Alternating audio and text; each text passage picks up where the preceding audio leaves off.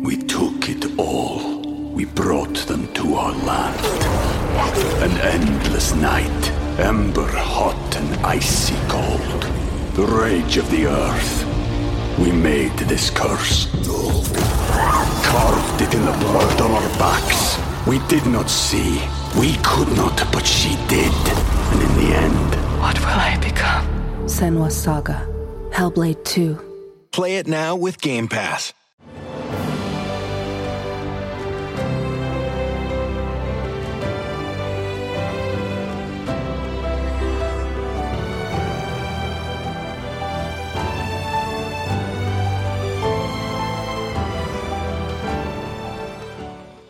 Welcome to the newest episode of Beyond the Fame with Jason Fraley. I'm your host, Jason Fraley, picking the brains of the top filmmakers, musicians, and artists of our time. This Oscar Sunday is a double whammy. Of course, it's a day to celebrate movies at the Academy Awards, but it's also the 75th birthday of longtime DC movie critic, my friend Arch Campbell.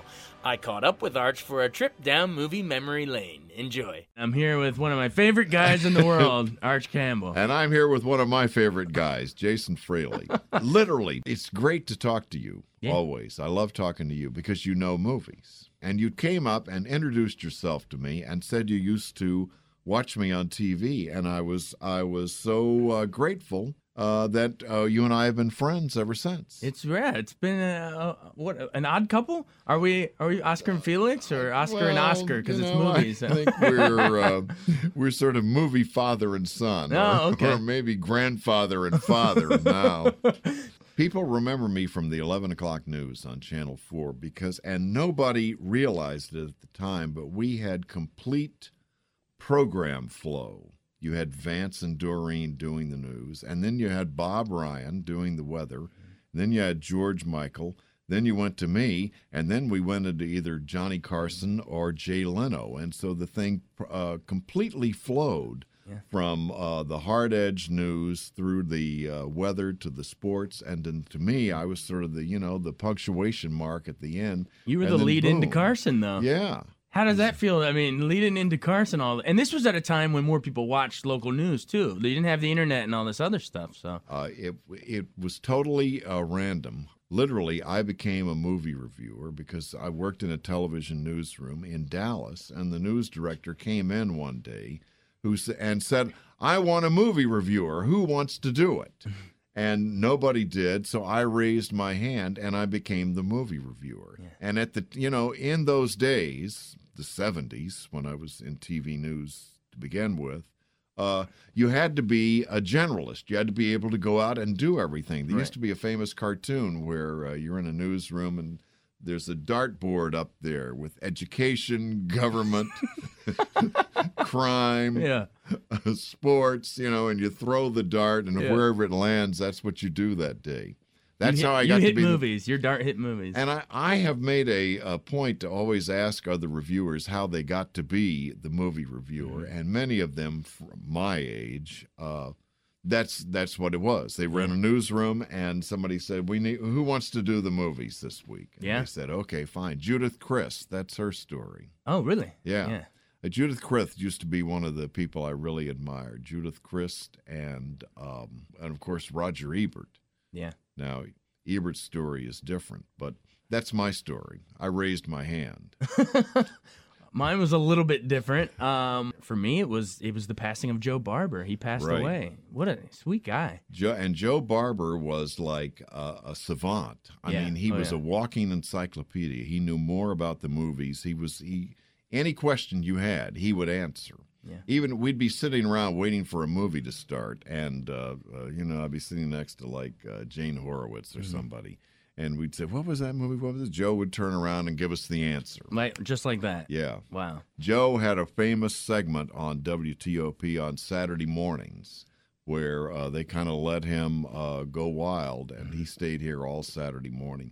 He was also a great friend to Tony Kornheiser. Yeah. And Kornheiser, for a while, did his show from these studios, and Joe would wander over there. And Joe is a great loss. It was a huge loss. I remember he would come on here. You know, they were there to talk about the new movie, and then a couple minutes he'd say, "Well, let me tell you about the gunfight at the OK Corral." But that's when I, as a young guy in the newsroom, I would like perk up because these are the old movies that I would love. So I always had an affection for Joe, and it was sad that he was a young guy. What was he, in his 60s probably when he passed? I think he was in his 50s. 50s? He died very young. Yeah. I grew to love the movies because of the time in which I grew up, and those were the days when television first came in. Tell our listeners where you grew up. I grew up in San Antonio, Texas. What year were you born, if you don't mind? I was born in 1946. Woohoo! Best years of our lives. It's a Wonderful Life. It's a Wonderful Life. It's a Wonderful Life would play on television, and my father, who was a movie buff and who spent his Depression years going to the movies, because that's what people did, would say, okay, now It's a Wonderful Life is coming on, and you need to watch that because that's a good movie. At the time, when television first started in the 40s and early 50s, they cut a deal with Hollywood where they would only show movies made before 1948. Interesting. So they were showing all the classics, the Frank Capra movies, Mr. Deeds Goes to Town, Meet John Doe. They were showing You Can't Take It With You. It Happened One Night. It Happened One Night. All of those were on television. The Hitchcock movies. And in the late 50s, I learned from my friend. I made friends with Count Gore Duvall here in Washington. You've seen him on his show, man. Count Gore, my dear friend. Universal Pictures in the late 50s put together a package that they sold to local television of horror films. It was, I think they called it the Shock Theater package.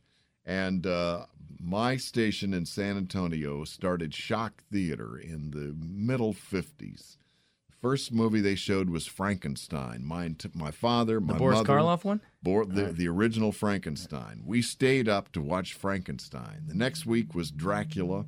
The week after that was The Invisible Man. Then The Wolf Man, which is one of my favorite films.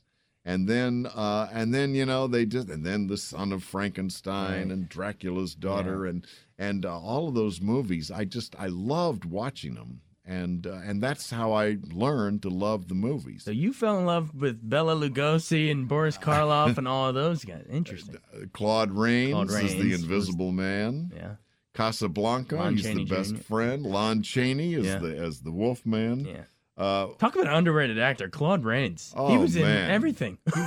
He was the greatest. He's in Notorious. Oh, yeah. What a great movie. The Hitchcock movie, Notorious. One of the underrated ones, I feel like. One of my favorite lines in the movies is from Notorious. The mother says to Claude Rains, "We are protected by the enormity of your stupidity."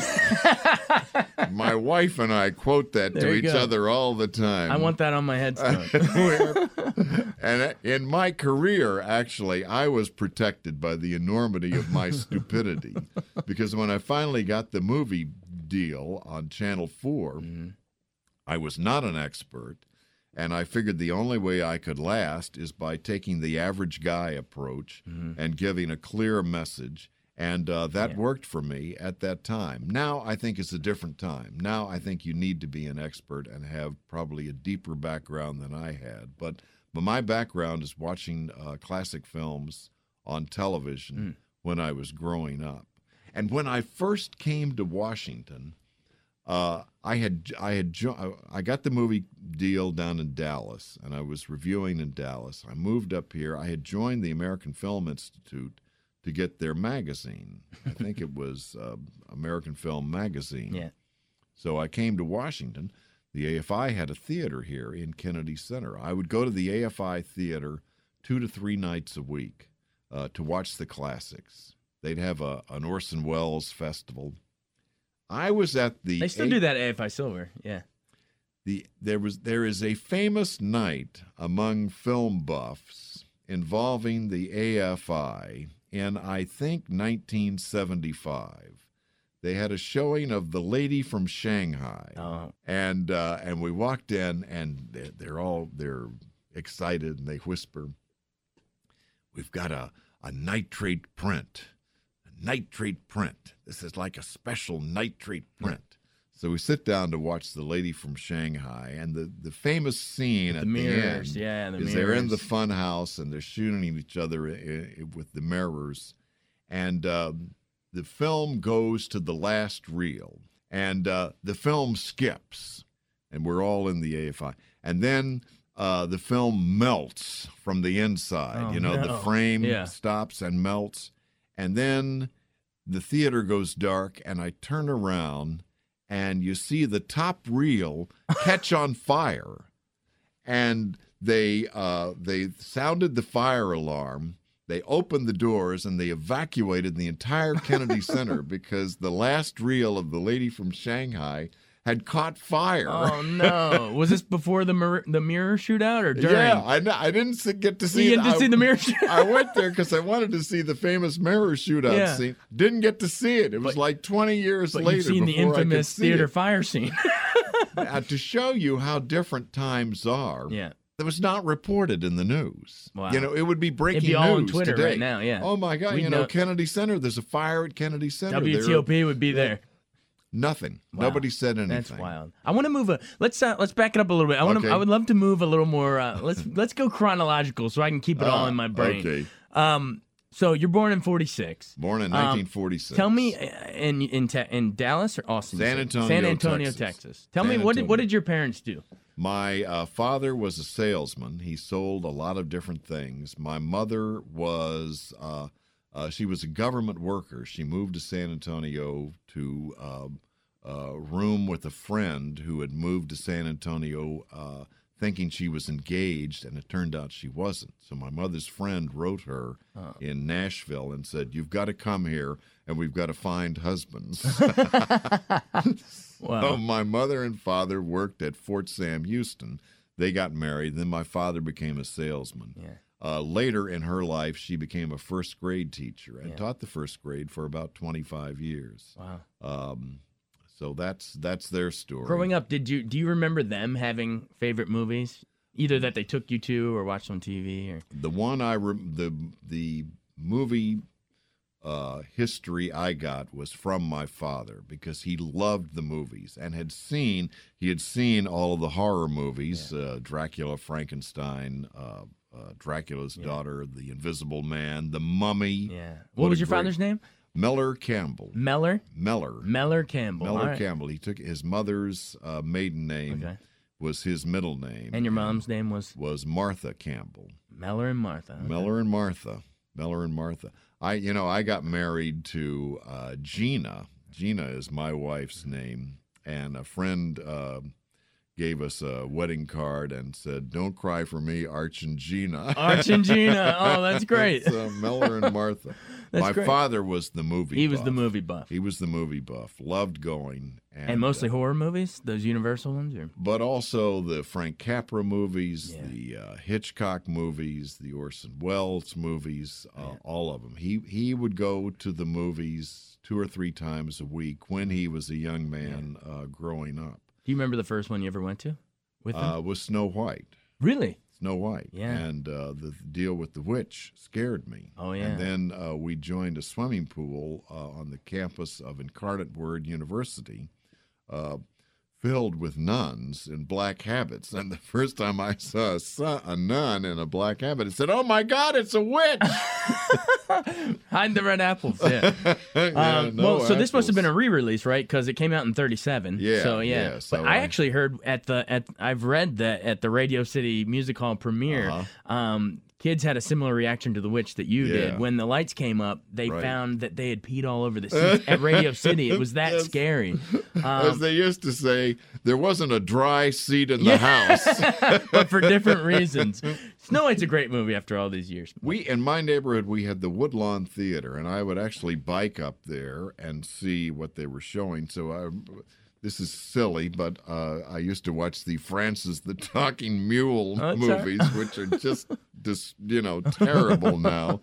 I remember seeing Pal Joey at the movies, and I was like a kid, 10 years old. Whatever they were showing there, I would go and see. We had a movie theater in downtown San Antonio that they have saved, the Majestic. And the Majestic, one of the things about the Majestic is the interior of it was this castle-like thing, with... like a movie palace. It literally was a movie palace, opened in 1929. Yeah. The ceiling was fashioned to look like the sky. Wow. And it closed for a while, and they renovated it and made it a performing arts place. And they asked people for their memories, and people in their memory thought it was an outdoor theater. Wow. Because of that, the sky above the Majestic Theater. It's like you're at a drive-in. Yeah. We did go to drive-ins. I remember going to drive-ins in high school to see Goldfinger. Oh, you saw Goldfinger at a drive-in? Yeah. Oh, that's great. Not only that, I saw Goldfinger at a drive-in in a Nash Rambler, the kind where the seats reclined into a bed. So there were like 6 of us in this car. It's like a James Bond car. Yeah, your own gadgets. So all the seats went all the way back, and we had a double bed for 6 of us. Wow. Yeah, that was 1964 was Goldfinger, yeah. The big movie for us was Psycho. Oh, yeah. And I'm so jealous of you that you got to see that. And our church group went to see Psycho. You saw it with your church group? Yes, at the Texas Theater. Oh, my God. Downtown in San Antonio, which was another great movie palace, which is lost, but the facade is still there. Psycho, to me, I have a friend that works for the AARP, and he asked me and Ann Hornaday to pick a list of the 10 most important movies to baby boomers. And, of course, so we all agreed on The Graduate. Mm-hmm. But I picked The Godfather and American Graffiti, and I picked Psycho because Psycho was the first really mainstream horror film that played more, it wasn't a drive-in movie. It wasn't a B movie. It was a mainstream. And they locked the doors after it started, and there was all this hype. You can't tell the ending, and the documentary Truffaut Hitchcock. They got the tapes of the interviews that Truffaut did with Hitchcock. Truffaut and Hitchcock became close friends. Yeah. And the Truffaut Hitchcock book, that's like, film school textbook the Bible. Nowadays. It is. And so they got these tapes, and every now and then Hitchcock will talk about things he did, and then suddenly he'll start veering into what's going through Jimmy Stewart's mind in Vertigo. And then Hitchcock in this documentary says, "Turn off the tape recorder." And what I want to know is, what did he say? But that movie is just amazing. That is. The more you watch it, I mean, a lot of people, I think, weren't sure how to deal with it the first time around. I remember reading early reviews of it, and people were complaining of it's like an ambiguous ending and it's dark. But I remember reading something that they were worried of these awkward angles of ceilings, and they're like, it's too arty. But you look back at it now, every time he tilts up to see a ceiling, it's because I think he's foreshadowing what Jimmy's not seeing above the bell tower. There's all these little clues, and as he's driving around San Francisco, there's constantly bell towers behind him. There's reds and greens stand for the immortal and the mortal world, and there's just so much going on. I love that movie. We could talk forever, but Vertigo was a lost film. You know, it fell into copyright problems, and you couldn't see it for many years. There was like 4 Hitchcocks that were lost. I Vertigo believe. And Rope, and I forget what the other 2 are. I can't remember if it was Rear Window or what were the 4 lost ones, but there were 4 or 5 that were lost, and they had to do with but the big one was Vertigo. Yeah. So I feel like once that came back out, people took another look at it, and now I think it's climbed to the top of Sight and Sound list of the Global Critics Poll. Many people believe it is the greatest movie ever made. Let's go into that. What are some of your greatest? Now that I don't work all the time, and now that the DVR has been invented, I download a lot of films on Turner Classics. Yeah. And I love downloading some of the Orson Welles material, especially Citizen Kane. About every 6 months, I look at Citizen Kane again. Because every shot has a little symbolic idea going on. It's amazing. Every time you look at it, you see something else. Yeah. And not many movies. Most are superficial entertainment rides. This one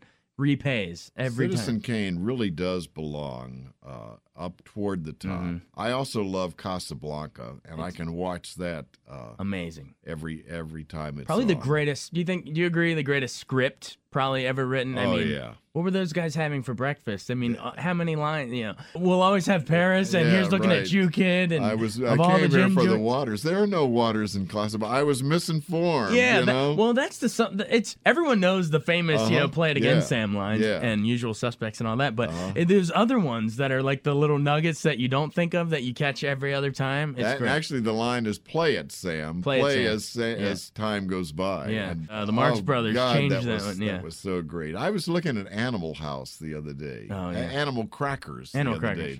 The Marx Brothers Animal Crackers. I love that opening scene where they all sing and Marx comes out and sings "Hello, I Must Be Going," and Margaret Dumont comes back, "But if you leave, you'll spoil the party that I'm throwing." Man, the stuff he would say to Margaret Dumont. What was the one? I think it was in Duck Soup. He says, "I can see you bending over a hot stove, only I can't see the stove."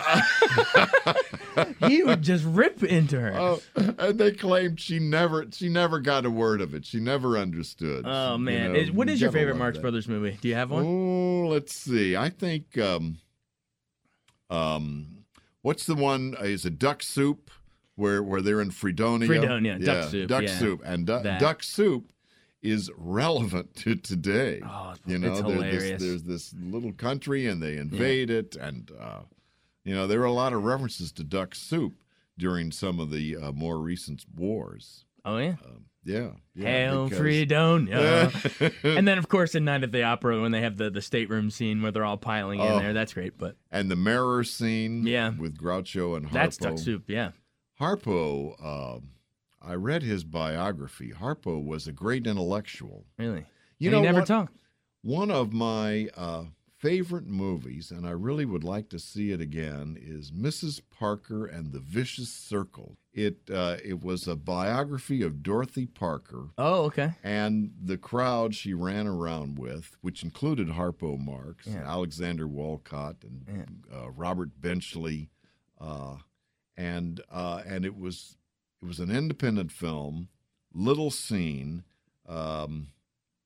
Jennifer Jason Leigh, I believe, plays Dorothy Parker. Wow. And she recreated Dorothy Parker's voice, which was very kind of Long Island, nasally East Coast. And a lot of people didn't like that at the time, but I just love that they recreated that time. I'm going to have to check that out. Mrs. Parker and the Vicious Circle. You never Mrs. see Parker it. And Vicious Circle. It's one of those that sticks with me. There you go. There's a hidden Arch Campbell gem right there. I love the Hitchcock stuff. Me too. And I love the Orson Welles stuff. Yeah. And do you have a favorite scene in Citizen Kane?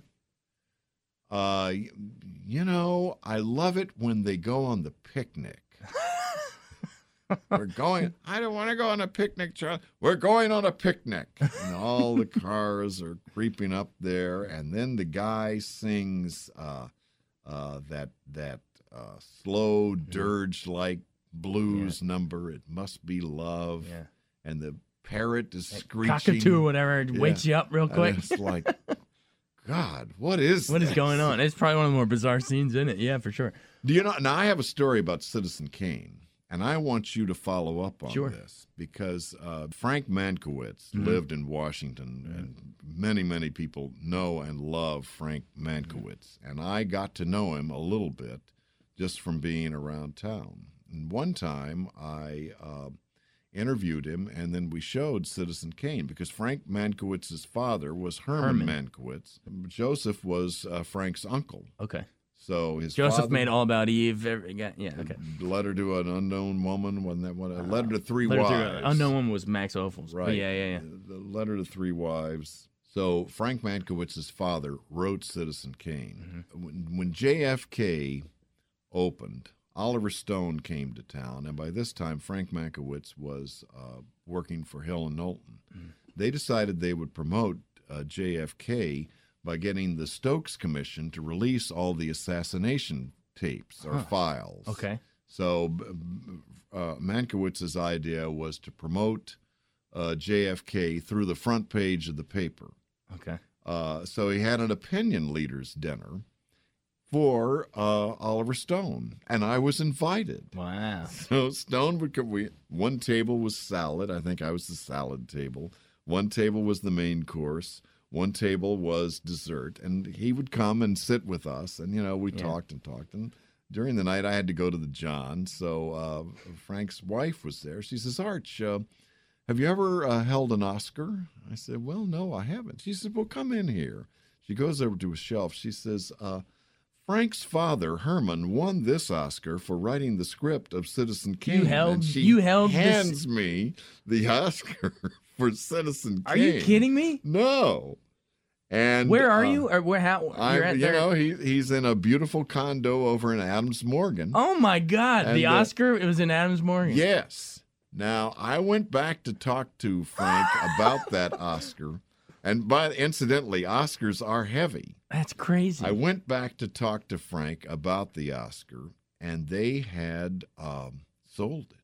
Really? Like Jake LaMotta selling his belt. Yeah.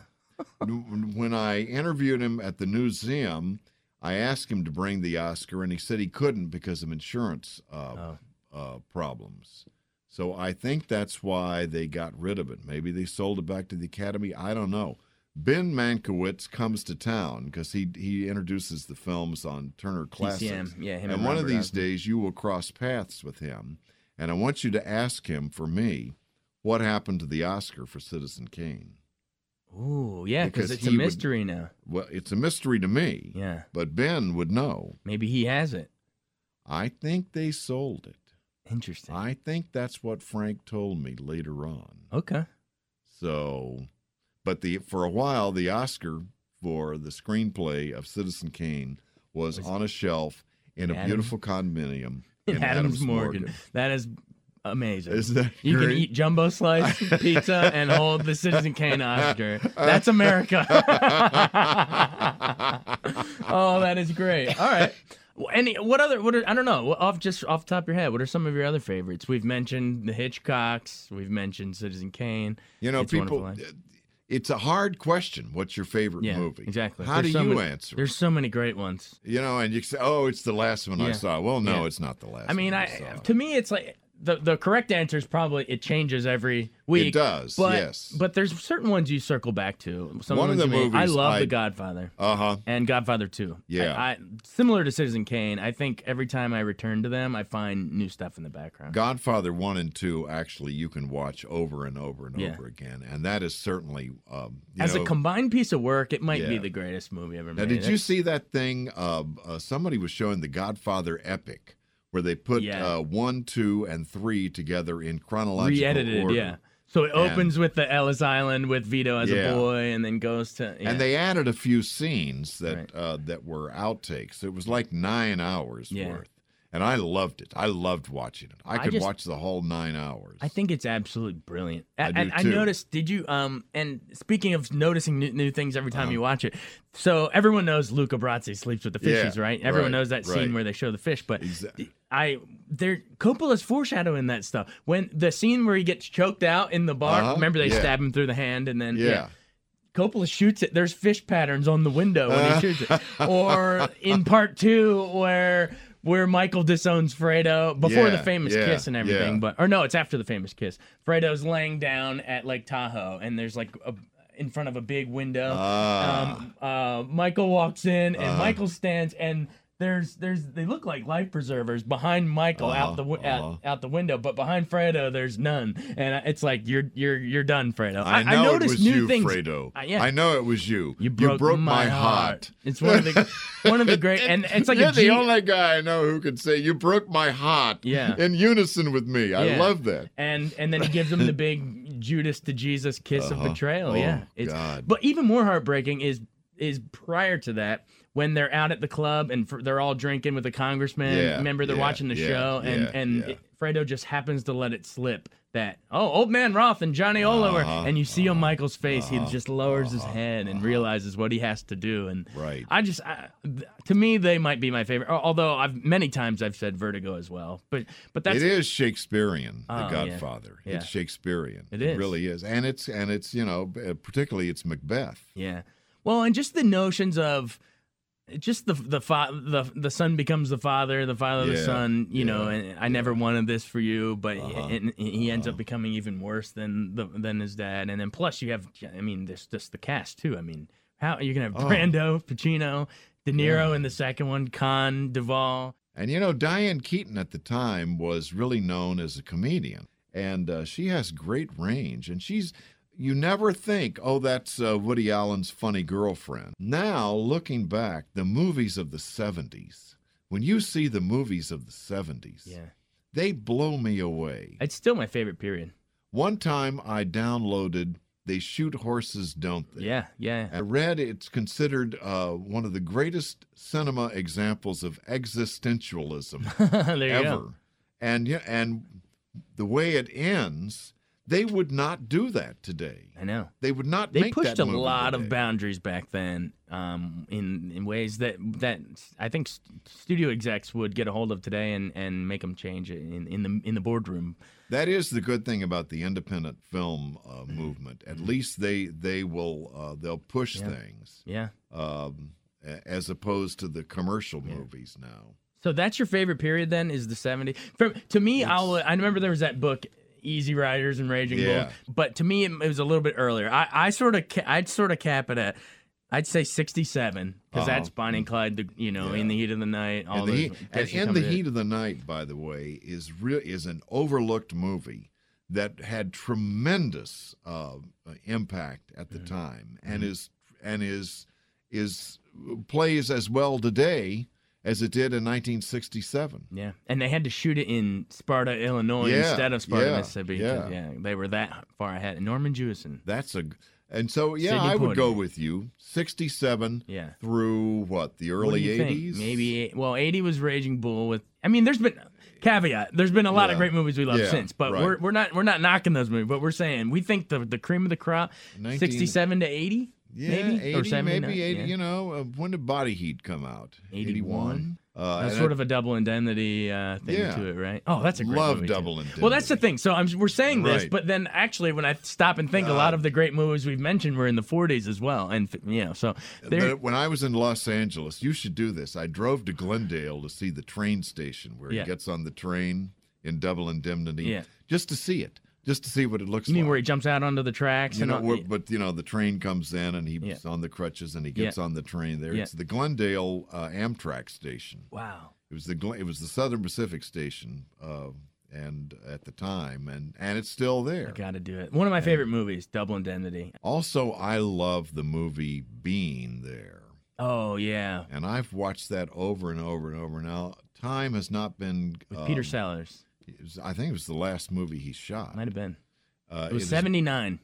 Time has not been kind to Being There because now with the internet and the iPhone, so much information is available. Right. And Peter Sellers, as Chance the Gardener, is able to come out of nowhere, and nobody have any information. You couldn't do it. Yeah. That interferes with watching the movie today. Yeah. How about some other ones you like? I feel like I'm trying to think. We've had this conversation before. Oh, you're a big fan of Last Picture Show. Oh, it's a great movie. Another one from the 70s. 71. That they would not make today. Yeah. And I loved the Last Picture Show so much that I drove to Archer City, Texas, just to look at it. I'm sensing a theme. You go visit these movie sets. I want to see these locations. I really do. I had a friend who lived in L.A. who worked for Warner Brothers for a while, and he was a movie nut, and he was going to take me to the stairs that Laurel and Hardy are pulling the piano up. Oh God! What is that? The piano. The music box. No. The music box. Yeah. The music box. I don't know how I pulled that one. That's like the early 30s. Very nice. Good Very stuff. nice. Laurel and Hardy were great too. No, I mean I kind of did the same thing when I was out covering the Oscars. Drove to the street where the final shot in Chinatown. You know, another one of my favorite movies where Jack Nicholson is out there on the street, and that's from our period. That's from 73, I think, or 74. I think it was 74. 74. Yeah, it was.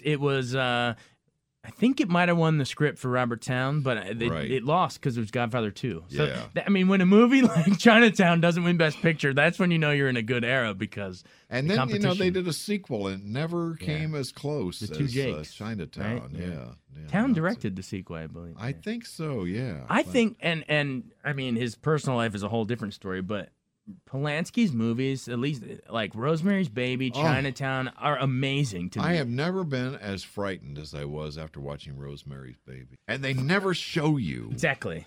That's why it's great. Which is scarier. A lot of people hold up the slasher movies and, Freddy Krueger's and whatever, fine and great. But Rosemary's Baby hits you on a psychological level. And again, another one where you notice things the more you watch it. And Ruth Gordon in that movie as the neighbor, Minnie Kastovitz. And she won. Did she win? She won for that. The Oscar for that. Yeah, and her she won for speech that. was, "This is such an encouraging development." Yeah, well, because she and Garson Kanin, like 85. They wrote. Remember, they were writers. They wrote Adam's Rib. I mourn the commercial nature of the majority of movies today. I mourn too safe. That they're so safe, too prepackaged. They're like, they're marketing oriented. They're focus grouped. Based on an existing product, and you don't want to rock the boat too much because you want to make sure there's a sequel. And a focus group can't tell you what they'll like. Exactly. People can't tell you what they're going to like until they see it. Yeah. And yet, too many movies are being based on what they think people will like. I agree. I mourn that. Another one in the Renaissance, All the President's Men. Great movie. Also from the Another Renaissance. one from that. Yeah. And plays as well today as it did back then. Yeah. And reminded me of Spotlight. Yeah. Or vice versa. So as much as I like Spotlight, I felt like we'd already seen it with All the President's Men. I love Spotlight, and definitely, I thought it was a great movie. But yeah, I mean, when everyone wrote those reviews, they were comparing it to All the President's Men. We took it all. We brought them to our land. An endless night, ember hot and icy cold. The rage of the earth. We made this curse. Carved it in the blood on our backs. We did not see. We could not, but she did. And in the end, what will I become? Senua's Saga. Hellblade 2. Play it now with Game Pass. Let's go more in the Arch Campbell, this is your life category. So you told me, you're growing up in San Antonio. You started working at, what was the TV station where you raised your hand and said, I'll review movies? I grew up in San Antonio. I took a speech class as a senior in high school, and I had a driven drama teacher who got a hold of me and said, "Okay, kid, I want you to MC our talent show." So I went out as the MC. I'd never been on stage before, and it was the first time I was really treated as an adult. I'd get together with this drama teacher, Jean Longwith is her name. We'd get together at first period, me and about 10 other people, and we wrote the script for the show. Mm-hmm. So we'd bat around ideas. She would get out a mimeograph thing. She starts typing, the thing. I got carte blanche to do bad jokes between acts. And it hooked me, and I followed her to a junior college, San Antonio College, where she started a public radio station. And she had a lot of anger because she was discriminated against as a woman. If she were alive today, I think she'd be running a studio or a network or something like that. She was that much of a dynamo. What she did do is she left a legacy of a public radio station in San Antonio, KSYM, and it's an alternative music station now. And I stayed in touch with her my entire life. She got me interested in radio. From radio, I was working at a station, WFAA, in Dallas, and I was able to get into television news there. And in Dallas, my niche was an old guy, a well-known news guy named Bert Shipp, took me aside. Bert Shipp's camera is in the Assassination Museum because he covered the Kennedy assassination. One of his stories is he got a cameraman in the 6th floor building after the shooting. At the book depository? And the guy is up there on the 6th floor, and Bert is down on the ground, and the guy unloads his camera, wraps up the film, and throws it down 6 floors to Bert, who catches it. Oh, my God. Runs it over to the processor. Wow. What a day that was. Well, I know a lot of people's careers start. Bob Schieffer started that. I think he drove Lee Harvey's mom to the news Lee Harvey's to the mom police station. called him. He took the call, went over and picked her up. Wow. Okay, well, tell me about when you... Bert Shipp takes me aside. He says, look, everybody in this newsroom can cover a wreck or a fire. He says, if you can do a feature story, you can find a niche for yourself. So I became the feature reporter on the TV station, on Channel 8 News in Dallas. And that's when we got a new news director, a famous guy named Marty Haig, who is now considered possibly one of the greatest local news directors who ever worked. He's no longer alive. He's the one. He would come in every morning and scream at us because we were all about 26, 27. We were in there smoking cigarettes. Everybody's smoking and throwing cigarettes things and at each other and misbehaving. And he would scream at us, do this, do that, do this. And then one morning he screamed, I want a movie reviewer. Who wants to do it? As I think about it over the years, I think he knew that I wanted to do it. He had a hunch? I think he knew that I was the guy to do it, but he opened the door for me. Were you wearing the fedora at the time? I was not wearing the fedora because I had a massive head of hair over my collar. He still does under that hat. No, no, I have the memory of it. Yeah. And that's how I got into movie review. Okay, so you raised your hand and you started doing it. Do you remember the first one you had to go review? Yes, the very first movie I ever reviewed was American Graffiti. Oh, my God. It's one of That's the movies, a good one out of the box. It is one of the movies that I picked for the 10 most important for baby boomers because they made it. It was only 7 or 8 years past the period of the 60s, but it identified that period as something very important, the time right before the Beatles and right before the Vietnam War. Well, it's set in 62, right? Where were you in 62? Where were you in 62? So, and it came out in 73, 11 years later. Yep. Now, today in 2016, you wouldn't make a movie about 2005, I don't think. Right. But that period was so important, and Lucas... Well, you have Boyhood. But yeah, I know what you're saying. Lucas got that time was so important and that the music was so big. Yeah. And I think it was one of the first movies to really showcase popular music of the time. Like a wall-to-wall It was like a character in the thing. It launched so many careers. Richard Dreyfuss, Harrison Ford, Ron Howard. Let's not forget. Ronnie Howard, yeah. Wow. It got that cars were so important in those days. I mean, you're going to make a movie where everybody drives a 2005 Acura? Right. Now, Wolfman no, I Jack, don't think it got so. that the radio thing. Right.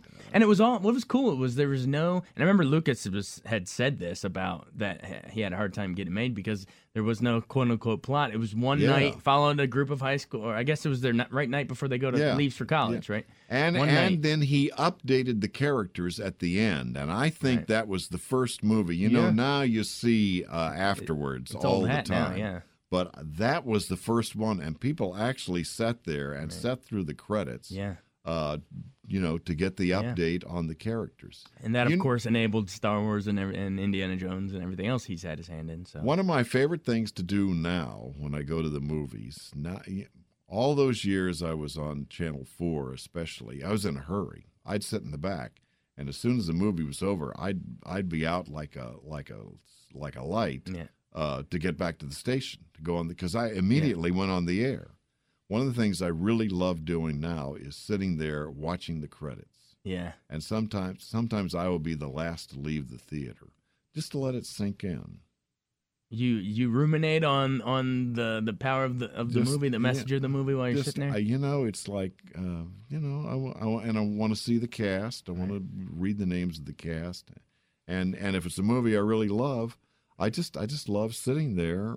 Soak it in a little longer. That's good advice. Yeah. A lot of people, including myself, will bolt and start writing the review. I don't have to anymore. I'll take that. How did you land the job at 4 after working down in San Antonio? I worked with another really great newsman named Don Harris, and he was the anchor man at the station in Dallas. Don Harris went to KNBC in Los Angeles. I started sending tapes out, trying to get a job. I was trying to get it in Chicago, New York, L.A. I really wanted to go to L.A. And Don Harris recommended me to a guy from L.A. who was coming to Channel 4 named Bruce McDonald. And that is what got me on his radar. I sent him a tape, and he hired me over the phone. Don Harris is well known in broadcast history because he was the reporter at Jonestown died in the Jonestown massacre. Wow. And one of the things, I never laugh at the phrase drink the Kool-Aid because of my friend Don Harris. And he's the reason I'm here. And he was a... Wow. They did an amazing documentary on that recently. What was it? The Jonestown Legend of the... The cameraman survived, yeah, and so the film survived, and the cameraman had great issues with the fact that he survived and so many other people survivor's didn't. guilt, yeah. Wow. But anyway, he gave you, It's Don Harris is who got me here. Bruce McDonald said, I don't want a movie reviewer. I want you to do features. And I did a lot of really unusual, semi-outrageous things at Channel 4, including my boss read a story about miniature pigs that had been developed for the agriculture department to do tests on, or maybe it was the NRH, I don't know, NIH. Somebody had developed these miniature pigs, and then they decided, nah, we're not gonna use them. So they had these pigs they needed to get rid of, and he said, well, you should get one and raise it as a pet, and we'll do stories on it. Yeah. So I got this little pig, and I raised it in my house. Pigs are very clean. So I put it in one corner of a room in the basement, and then I put newspaper in the other corner. I would feed him on one corner. I paper trained him. If I go into the other corner, I could put him on a leash, and I named him Spot. And I did all these stories about Spot the pig. And there was an event here, the solo singing dog contest. Wow. And I took Spot the pig to the solo singing dog contest because he looked like a little dog. You entered the pig? Yeah. It's like Babe. All you had to do is pick him up, and he would squeal. So I sang a chorus of Am I Blue? Am I Blue? And then I would pick him up. He would go, ah! Am I Blue? And then pick him up. And I got on the CBS News that night nationally. Wow. I got on the ABC News nationally. I was all over town. Wow. I had my competition was Henry Tannenbaum on Channel 9, who was a brilliant, talented feature guy. Yeah. He was there. He saw that. He went back and said, I got nothing. We got scooped. We can't run anything. Can't beat the singing pig. We can't do this. And the singing pig, finally, I had to give away, and I took him out to this the Preston Country Club for Pets. It's out on Route 29. And I let him go, and we filmed him in slow motion and put Born Free under it. The pig is loping out there. Oh, that's great. So I was in kind of the wilderness for 4 or 5 years, and I'm going to give you the long version of this story if you want it. Let's hear it. Nobody wanted to do the cut-ins, the morning cut-ins during the Today Show, because you had to get up early, and then you had to go out and be a reporter. So it was a killer schedule. It was 12 hours a day. So I went in and I said, I want to do the cut-ins, because I was trying to get my career going anyway, somehow, doing anything. So I started going in, doing the early morning news on Channel 4 before the Today Show and then during the Today Show. And there was a massive snowstorm the snowstorm of George Washington's birthday, 1979. Okay. And it still ranks, its rank is higher than the one we had this winter. Wow. And it was in 79, so it was before there was really state-of-the-art weather forecasting. And they didn't know it was coming. So I got in at 5 a.m. A couple or three other people got in at 5 a.m. We were working there. It starts snowing and snowing and snowing. The snowstorm started about 4:30. Okay. And nobody could get to work. So we were the only people in there. So that evening, the weekend weather guy, I hope he doesn't, I'm going to tell this, Paul Anthony, lived a couple of miles away, and he walked into Channel 4 to do the weather because Willard was the weatherman, right. And Willard lived way out in Paris, Virginia, and couldn't get in. So Paul created all this stuff, and he had all this explanation for the weather, and that night the news started, and it came time for the weather, and they called up Willard. Willard started laughing, telling jokes, and Willard went on for 5 minutes, 10 minutes, and Paul Anthony never got on the air, and it infuriated him. So he went in and he quit. Wow. He resigned on the spot. So the next day I'm in there doing the early morning news. The news director comes in, another wacky guy named Dave Newell. He says, "Arch, have you ever done the weather?" I had done it once, but I said, "Oh, yeah, all the sure, time." sure." He says, "Fine, you're the weekend weatherman." I started doing the weather on the weekend. They started seeing me on camera. And at the end of the 80s, Willard Scott left Channel 4. They had tried to hire Gordon Peterson away from Channel 9, and that didn't work. Sue Simmons was on Channel 4, the famous New York anchor. She left. All the big names left, and the station was basically in the position of starting over. Yeah. And I had kept going into Newell saying, I used to review movies. I want to review movies. So finally he says, "Okay, let's try it." So I went out and reviewed, I think I reviewed American Gigolo. Oh, okay. And Vance liked the review. Vance thought it was cool that we were going to review movies and that I was going to do it. So Vance kind of supported me. Oh, okay. And that's how I got started. And in 1980, as I started reviewing movies, they hired Bob Ryan. Bob came to take Willard's place, and they hired George Michael. Wow. And so suddenly me and Bob and George and Vance worked together on the 11 o'clock news for 26 years. And a new era was born right in 1980, right there. And I don't think it'll ever happen again, because I don't think you will ever put together a team and that team will stay a different time as long as we did. Now people, things change, people move. Yeah. But that was one of the secrets of Channel 4, that we were all there so long. Yeah. Talk about sort of the secret when you approach each of those reviews for the nightly cast, because you know that you had, like we said earlier, there's a lot of eyeballs there. You're leading into Carson, for God's sake. And not only did I have a big audience, but I also had to keep those four guys interested. Right. Vance, George, and Bob. And if I lost them, I was lost. Vance went through several partners. He had a great partner, Dave Marish, and then Doreen. And once Doreen came, everything really gelled. Yeah. But I had to keep their attention.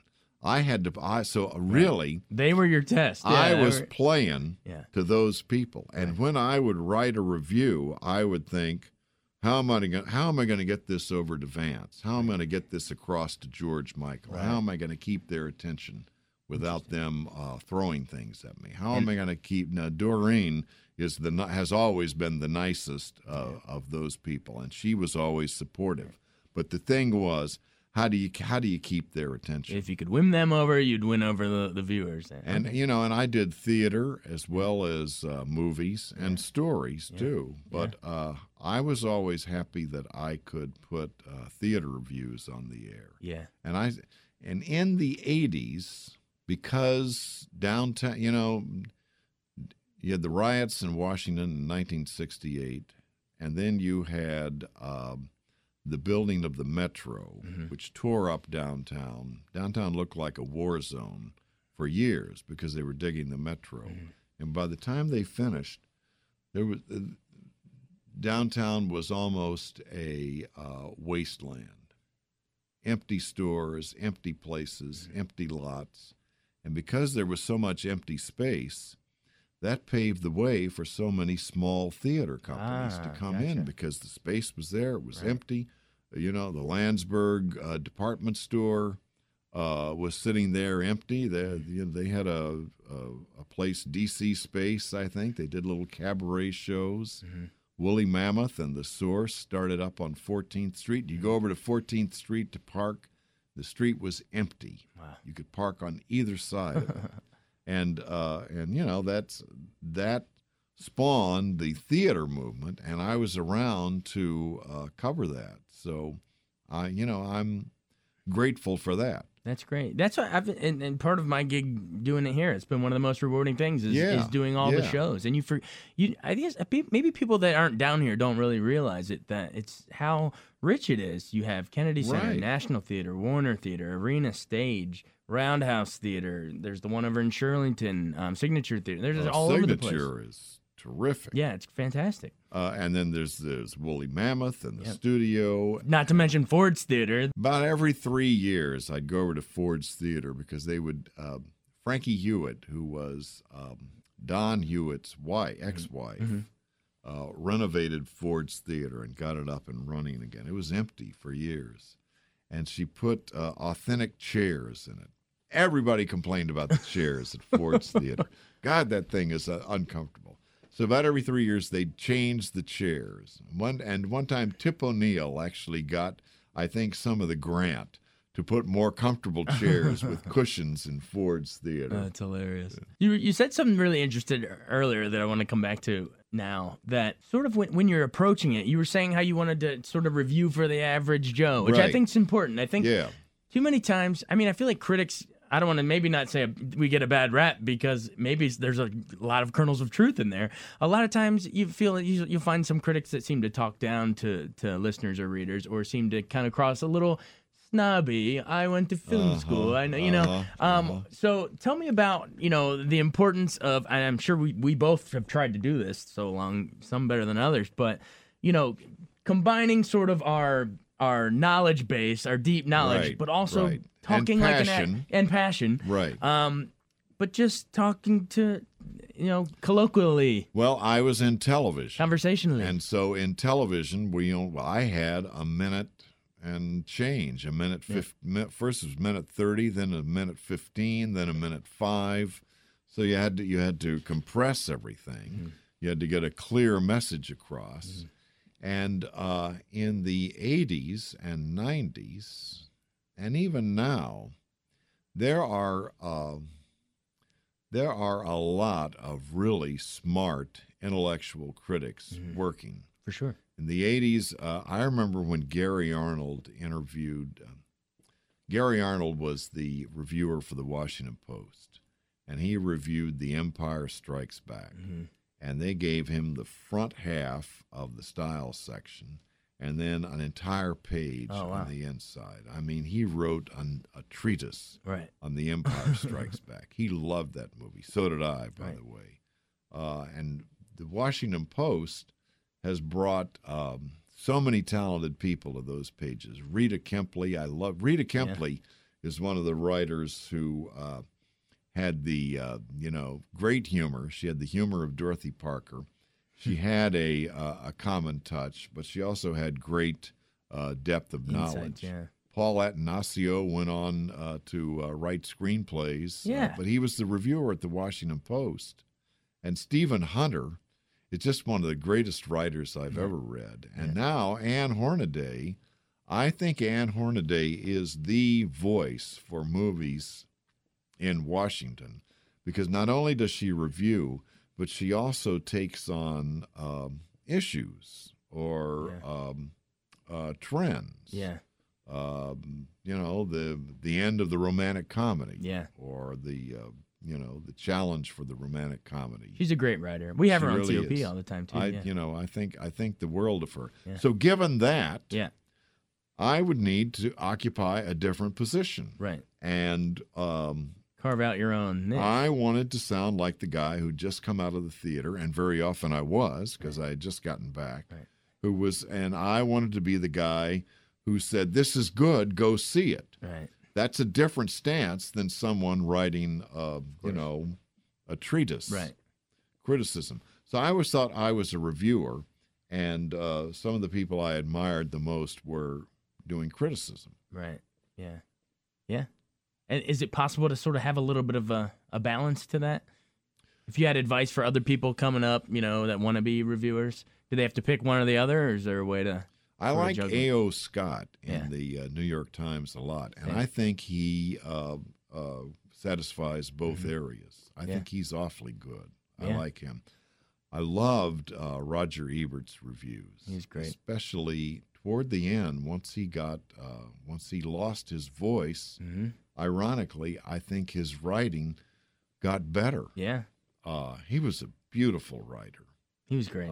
I like his website too. I like the people that write for his website. Yeah, I remember towards the end he made that his website had a great movies section where he would go back and do a new review on the great ones. Yeah, he was fantastic. Man, talk about a guy that spanned, from starting as a newspaper writer to him and Siskel and Ebert on TV, which was like sort of your era at 4, and then even made it onto the web too. Interestingly, they never were able to replicate Siskel and Ebert. Yeah. They never could get two people together, and I think it's because Siskel and Ebert really didn't like each other. They really were competitors. Yeah. And they really, they had no use for each other. Yeah. And they really disagreed, and it was great. Yeah. It's like us, man. Campbell and Fraley. We actually get along. We get along. We're great friends. And I love talking to you. Yeah. We didn't mention your time at Channel 7, right? So after 4, you went to 7. And 32 years at Channel 4. Yeah. And really broke my heart to leave. Yeah. But I had to leave. And when people see me, some people think I'm still on there. And, then that sadness was amplified when George Michael died not long after that. George left, and then Bob left, and they do a great job, but it's a completely different era at Channel 4. Channel 7 was nice enough to hire me, so they extended my time on TV another 8 years. And they were so nice to me at Channel 7. They gave me a little office, and people would come in and visit, and what's it like? And I kind of became, the wise, the oldest member, the sage advice, P.G. Woodhouse's oldest member, And I inherited an entertainment show at Channel 8, and I'd been reviewing movies so long that I was kind of tired of being the reviewer. Right. And I was able to take that show and bring other reviewers on, which, and then I was able to bring actors on, and I was sort of able to turn that forum over to other people and still get the information out. And the show I did on Channel 8, which also let me do a bit of comedy, which is really Angus Lamont, man. Is this a real guy, or is this your real guy? Really? He gets a shout out every show, or did? Because I would make up letters that they would bring in. And that is probably the most fun I ever had. Yeah, I bet. I had a show on Channel 4 after Saturday Night Live during the 80s. Was it syndicated? It was a local show, and it really got pretty good ratings. And then was that called the Arch Campbell Show as well? The Arch Campbell Show. NBC brought Showtime at the Apollo in. So that ran after Saturday Night Live, and they ran this local show of mine at 1 a.m., and it still got ratings because people, I think, were out of their minds if they were watching TV then. And I took some of the things I learned there and put them on the little Channel 8 show.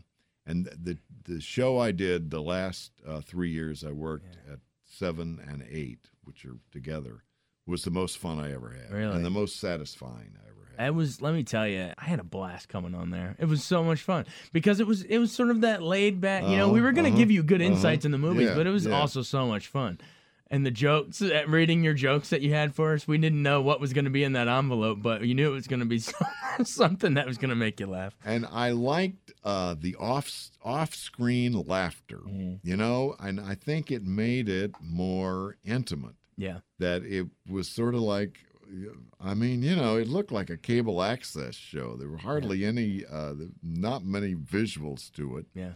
One of the things that happened is we would start out, and the first guest would be in front. We started doing that show. I started asking the director if we could pretty much just do it in front of a green screen. Right. And then just screw around with the backgrounds. Right. So Dave Barry came in, and we would start, and the first guest would be in front of a green screen, and I'd be over there, and they'd have a double box like Nightline used to do. Yeah. And then I started referring to this expensive remote we had arranged, and, it wasn't a remote. We were right in, and everybody knew I was pulling their leg. Dave Barry is there. He says, I start talking about the expensive remote, and I think we made it look like either he was at Kennedy Center or in Miami. No. And we started talking. And I don't know, I kind of got a hair in my behind, and I got out of my box while they stayed on the double box and walked over there into his box to show him how to do it. And he walked out of his box and walked over to where I was and got in my box, so we traded places on the remote. Oh, that's hilarious. And I loved that moment. So that was a lot of fun. Yeah. That was a lot of fun. What are you up to these days? I take classes at the Writers Center in Bethesda, and I'm doing some writing. I can be the announcer on your podcast. Okay. And now, here's Jason Fraley. And there's Arch Campbell. A viewer, Angus Wan, writes, Jason. He wants to know, what's your favorite movie? That's actually not a bad idea. We get old Angus and you on. I love it. You mentioned writing. You're talking at the Writing Center. You're talking about writing plays for the stage, or what do we got going on? Is there anything we're allowed to share yet, or is it still in? I had a great idea for a play, but we couldn't quite make it work. I went back to San Antonio, and my mother lived in the same house for 45 years. And I knew her in that house from when I was 5 until I was 50. And the people who bought it have been there 20 years, and they invited me back to visit. This is recently? Recently. Oh. And I'm trying to make sense of that on the page. It was really awesome. I walked up to the guy. I said, I am the ghost of West Mistletoe Street. And he laughed. And as I think about it, I realize the neighborhood and the house, I am one of the ghosts of West Mistletoe Street. I like it. I want to see where this goes here, sir. And, the ghosts are friendly. They're friendly ghosts. But I think my father and mother are still in that house. Really? Yeah. There you go. And he's, that's perfect. Bring it full circle. He's still watching Frankenstein movies, The Ghost of the Father. There he is. It's a Wonderful Life is playing on a wall somewhere there in ghostly form. Well, I think that's the perfect way to end it. We just came full circle. I love the fact, I love seeing more people getting on the air covering entertainment. I had my run, and I don't mind. I am happy stepping aside. There was a day when 4, 5, 7, and 9, all of us were out reviewing movies and theater and seeing each other. Now there are people on, there's an entertainment reporter on 7 and 9, and there's Kevin McCarthy on 5. Yeah. And I'm glad to see that, and I want to see more of that. And I love what you're doing here on WTOP. Entertainment is important. Thank you, sir. Part of the culture. I'm glad you're doing what you do. Well, all of the people you just named, we learned from the best. Arch Campbell. And you're not done yet, sir. No. He's out there. Find me on Facebook. All right, Arch, thanks so much. You are welcome. Anytime. Anything for you, Jason. You are very welcome. No, anything for you, Arch. Thanks so much for joining us on Beyond the Fame with Jason Fraley. Remember to hit the subscribe button and give us a 5-star rating if you like what you hear. We'll see you next time.